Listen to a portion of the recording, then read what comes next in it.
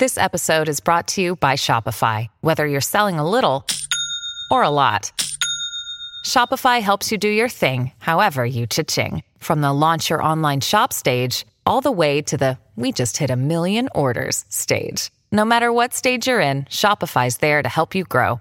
Sign up for a $1 per month trial period at shopify.com/special offer, all lowercase. That's shopify.com/special offer.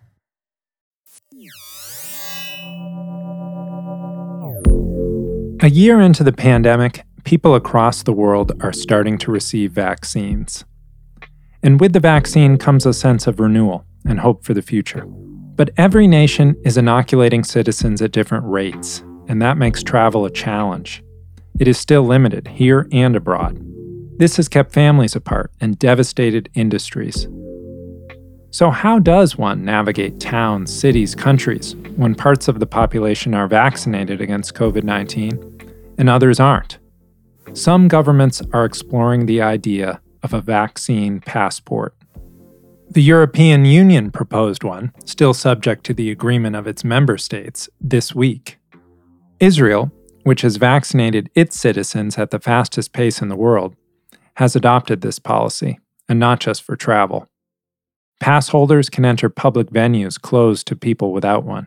The Biden administration is examining the idea, but it poses thorny ethical questions about whether a safer emergence from the pandemic is worth creating a two-tiered system of haves and have-nots.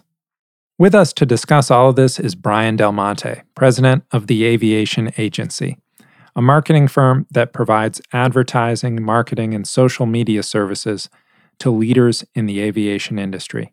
He is also a former director at the United States Department of Defense with expertise in government policy. We now turn to Brian for his thoughts on what it might mean to have life governed by your health status. Welcome, Brian. Thanks for joining the show. Thanks for having me. It's great to be here. So explain to our listeners, what is a vaccine passport? Well, we'll have to see what ultimately happens, but the problem that everyone's trying to solve is making sure that individuals entering countries have indeed been given an effective vaccination against COVID-19. In this country, people are getting little cards from the CDC that says, I got Pfizer on this date, or I got Moderna, or, ultimately as Johnson & Johnson rolls out, I got the J&J vaccine on this date, and here's who gave it to me.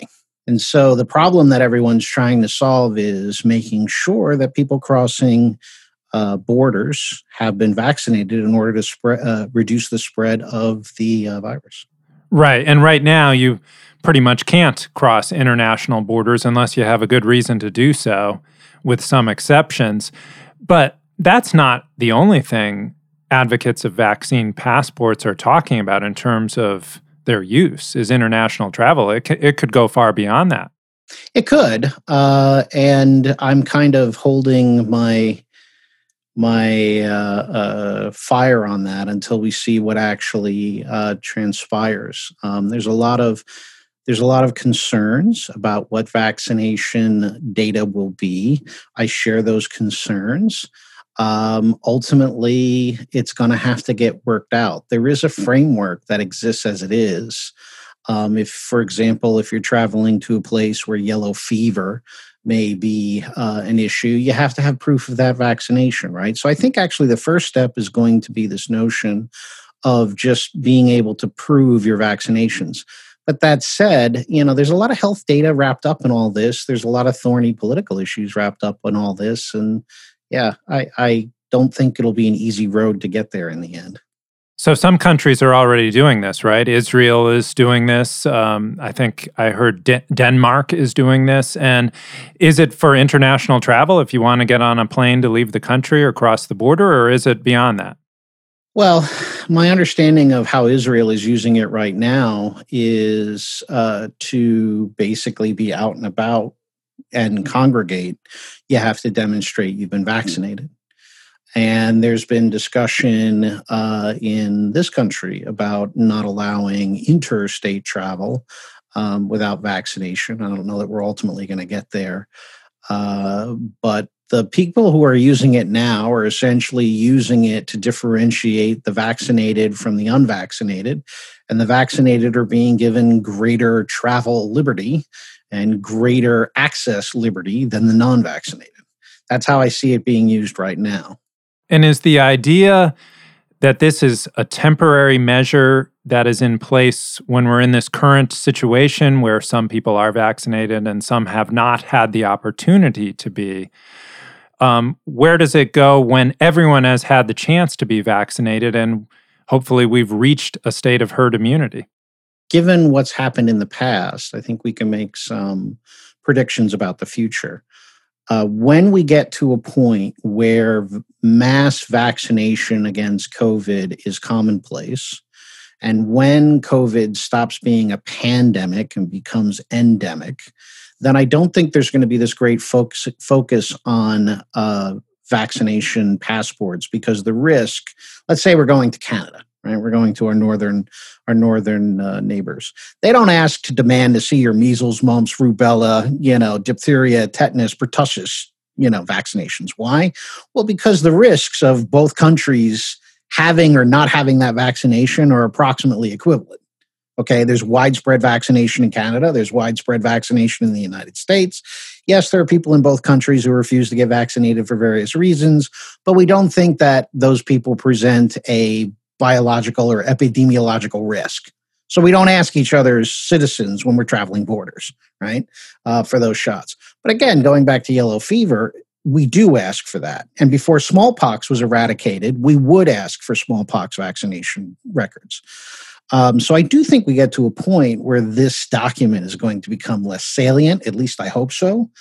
But this is probably not the last pandemic we're going to deal with as well. So we're probably going to need to build an infrastructure in place, to deal with it. Right. I mean, we're seeing across the world that some countries are doing a lot better at vaccinating their people than others. Europe is lagging behind the United States, for example. The developing countries are hardly started in their vaccination. So one can see the argument for this for international travel between places that have widely divergent levels of vaccination.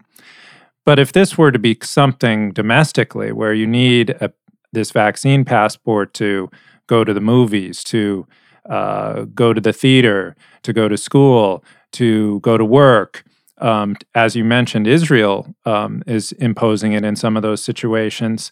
I mean, doesn't that end in May? Joe Biden has said we're all going to be able to get the vaccine in May. This country has a different set of laws, a different set of experiences, and a different set of expectations about privacy than, say, Israel or some other part of the world. I don't think it is a workable policy regime in this country to say you can't go A, B, or C unless you have a vaccination card, okay, unless you can demonstrate you're vaccinated. I just don't think that's where things will stay politically, and I also think the litigation around something like that would force that regime to be unworkable. But I do think for international travel, there's a lot more latitude to regulate, foreign nationals coming into your country. So I would expect international travel is going to be impeded. And as you pointed out, various regions of the world are either farther or shorter down the road of total vaccination. And so the parts of the world that lag behind are going to get locked out for a period of time. Yeah, and I mean, we've seen the airlines. Their international routes have been severely curtailed in their international revenue. And so you can see why they might support this to get those travelers back on airplanes. But on the other hand, they're against this when it comes to domestic travel, which is already free and unimpeded. Well, the airlines, unfortunately, have been between a rock and a hard place on a lot of this, okay? And what I'm saying is not designed to make a political statement. It's really more of a observation on how two different presidents handled things, and so the responses of the airlines. Trump took, I would say, a laissez-faire approach of you figure it out and eventually everything will be fine, okay? The airlines were like, if we don't convince people it's safe to fly, then we're going to collapse. So they were out, we'll do testing, right? And that's where you saw all those ad hoc kind of testings at airports between airlines and the airports. And we'll make sure everyone wears a mask, and we're cleaning everything 20 times an hour, et cetera, because there was no national kind of like top cover as to, well, what should we be doing? We have to make people feel safe. What should we be doing? So absent national directives, the airlines tried to fill the void. Now you have, with President Biden, a much different approach in that he believes in what I would consider a more neo-institutionalist federal, the federal government will drive this solution, et cetera, et cetera. So now the airlines are recoiling back going, wait a minute, we don't want to have to be the tip of the spear to ensure everyone's vaccinated. And we don't want airline tickets to be messed up because, you're going to tell people they have to have a shot. So this is why they're schizophrenic in their approach. What they want people to believe is that it's safe to fly, and they want people who want to go somewhere to be able to buy a ticket and go somewhere. That's their interest. This is a real possibility. The Biden administration has asked federal agencies to explore the options here. This is on the table, not just for travel, but for other uses within the borders of the United States. And it raises a lot of questions. I mean, we're seeing that vaccine hesitancy, or at least vaccine take-up, is slower and lower in minority communities. We've spent the past year, deliberating over systemic racism and its existence in the country. I mean, if this were imposed, it would exacerbate that, wouldn't it? Would it not? I would think it has at least the potential to do so. I mean, it will cause cleavages of haves and have-nots in terms of the vaccination. It will exacerbate political wounds over class, race, access to healthcare, and everything else. So I wouldn't see how it wouldn't exacerbate those problems. Just one thing, though, I'd point out is that, President Biden saying to various agencies, I want you to look at this, is not the same as President Biden saying, I want you to make this happen. Okay, when they look at it, they very may conclude that this is not worth the effort at this moment. If they can win over more and more people to the idea of being vaccinated, then the travel vaccine passport for domestic travel is irrelevant. Okay, I think the whole reason why they're looking at the issue is to gain analytical leverage over these people who are hesitant, who will have access to the vaccine, who won't get it, for a whole myriad of reasons. And so the federal government will use carrots and sticks to get people to do things that it wants to see behaviors happen. And this is true for states as well as individuals. And so it may be, look, you're not going to get federal goodies unless you achieve a certain vaccination level in your state or something. So who knows how they're going to ultimately try to roll this out. But I don't think it's a case of viral containment so much as it is a carrot and stick to try to get people to get the shot. Right, that's quite a stick, considering that a lot of the people who are hesitant to get the vaccine are so because they are distrustful of government, and if the government is telling them, well, you need this passport in order to go into a movie theater or to go into your office or to ride the subway, it seems like you're more likely to get a revolt than compliance. Well, the political scientist in me can't but help agree with your observation, right? Well, we don't, especially in light of what we saw on January 6th, where we saw, essentially individuals who shouldn't have a grievance storming the Capitol, right? And demanding satisfaction and violence, among other things. So we're in this period of time, right, where there is this deep-seated psychological belief in the invalidity of our institutions and our government policies. And so we have like 40% of this country is suspicious whether or not it should take the vaccine at all. That's a really unusual situation. Nobody was like, oh, geez, I'm not going to get the measles shot. I mean, yeah, people were, but it wasn't 40%. Even now, it's still even children being born right now, most are going to get vaccinated because of the benefits.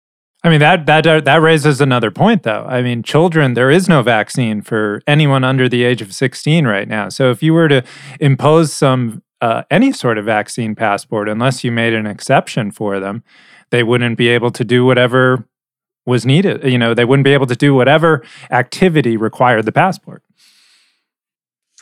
Well, yes. And, minors are often kept in the charge of their parents or guardians. And if I understand the epidemiology of COVID, if adults were all vaccinated, even if the children are carriers, even if the children are spreaders, it wouldn't matter because they're in contact with individuals who should show high degrees of immunity from developing any kind of severe illness or in the case of like the Moderna or Pfizer vaccines, developing any illness at all, right? It's like 96% effective or something, 95% effective. So, that's less of an issue, I think, in terms of the children, but, it does raise this point, this political question, especially with the lockdowns, with the curfews, some of these other things that government has done in this. You can't coercively force an adult to get a shot. You have to incentivize them somehow, right? Now, the government has tremendous authority under public health law and under Supreme Court opinions about public health, okay? And so it's mostly stick, not carrot. When you look at those decisions and you look at those laws, it's all stick, not carrot. I think, in part, this is why I think people were frustrated with the CDC and its recent guidance is, look, if I get the shot and I can't go where I want to go, well, then what's the point, Vanessa? Why am I getting this? I mean, the other point here, though, is, the fear of a slippery slope. That if I am handing over my private medical information to the government and they are issuing me some sort of ID card, that, why not do it? Make sure I got the flu shot this year. Make sure, I am up to date on my measles vaccine. That it could go into those other areas. It very well could. And for me, I'm less concerned about vaccination records because, for most adults in their lives, they do have to demonstrate vaccinations at certain times in their lives. Anybody who's gone to any college that receives federal funding, you have to demonstrate you're vaccinated before you enter. Okay, I have an oldest who just is at the U now, University of Minnesota. She had even though we had done all these vaccines, there were like a couple we had missed that apparently she didn't have. So now she had them and then she was able to go. So, it's if you serve, when I was in the Pentagon, I routinely had to get influenza shot and I routinely got, even times I got, tested for tuberculosis or other things that I may have been exposed to. Okay, so it's not uncommon in the federal workplace to be asked to do these things. The question is data privacy, health records, but I'm more concerned like when they were doing testing. Because when they swab your nose, it doesn't have to just be COVID they test for, right? Once they have that, and where's that data? Now, I'm not saying, let me just be clear, I'm not conspiratorial, and I'm not saying the government's got some repository of your data, and all, I don't believe any of that. But it could. Right. And so all of these questions about how this is going to be handled is totally legitimate. Yeah. I mean, is this something where it would take greater international cooperation? I mean, if you're going to be imposing rules on crossing borders that require a card, if one country is not involved, how do you cope with that? Well, yes. I mean, and, again, Trump wasn't oriented that way. Biden is. Biden's a neo-institutionalist. Trump was essentially autarkic, essentially. Just like when we rolled out Real ID, just like when we rolled out the new U.S. passports after 9/11, and we asked other countries to roll out enhanced security passports, that was an international institutional effort. It's probably going to be the same here. Yeah. What about Congress? I mean, might there be a role for it on this issue? Oh, there's a tremendous role for it because all of the things involving, well, Governor Cuomo's in hot water for a whole bunch of other reasons. I found his whole, I'm closing off the state of New York to anyone who wanted to enter at the height of the crisis as a violation of interstate commerce. States don't get to do that. And most states now have travel restrictions. Right. And states don't get to do that. Interstate commerce is very clearly regulated by one entity, Congress. Okay. And the Supreme Court has enshrined that power. And it's very broad and it's very powerful. So Congress has a tremendous role to play in this if it wants to. Yeah. So Brian, what's your prediction? Where are we going with this vaccine passport? I think that the primary concern that everyone wants is they want each other's people to come into their countries and spend money and travel and do, touristy stuff and whatnot, but they don't want to increase the spread of the virus. And they want to slow down the rate of variants entering and spreading. So the focus of the vaccine is going to be on, did you legitimately get the shot or not? I really think that's ultimately what this endeavor is going to be confined to. And again, I have a pretty good basis, I think, for that prediction when I look at how we've dealt with inoculations data in other crises and in other diseases that still persist today. We're not using this as some sort of instrument of control. We want to know, before you enter Britain, have you been vaccinated? Before you enter Canada, have you been vaccinated? Eventually, you'll get to the point in the United States where most people have been vaccinated. The COVID is endemic, not pandemic, and COVID is manageable through testing and palliatives and, emergency care and all these other things, that we're not going to be as worried about it. But then the discussion is going to probably turn to, well, how do we get ready for the next one? And that's where the fight will be, in terms of what kind of institutions, what kind of policies do we create in order to spot the next one and restrict it from traveling as quickly as COVID did. Thanks so much, Brian. We appreciate you joining the show. Thank you.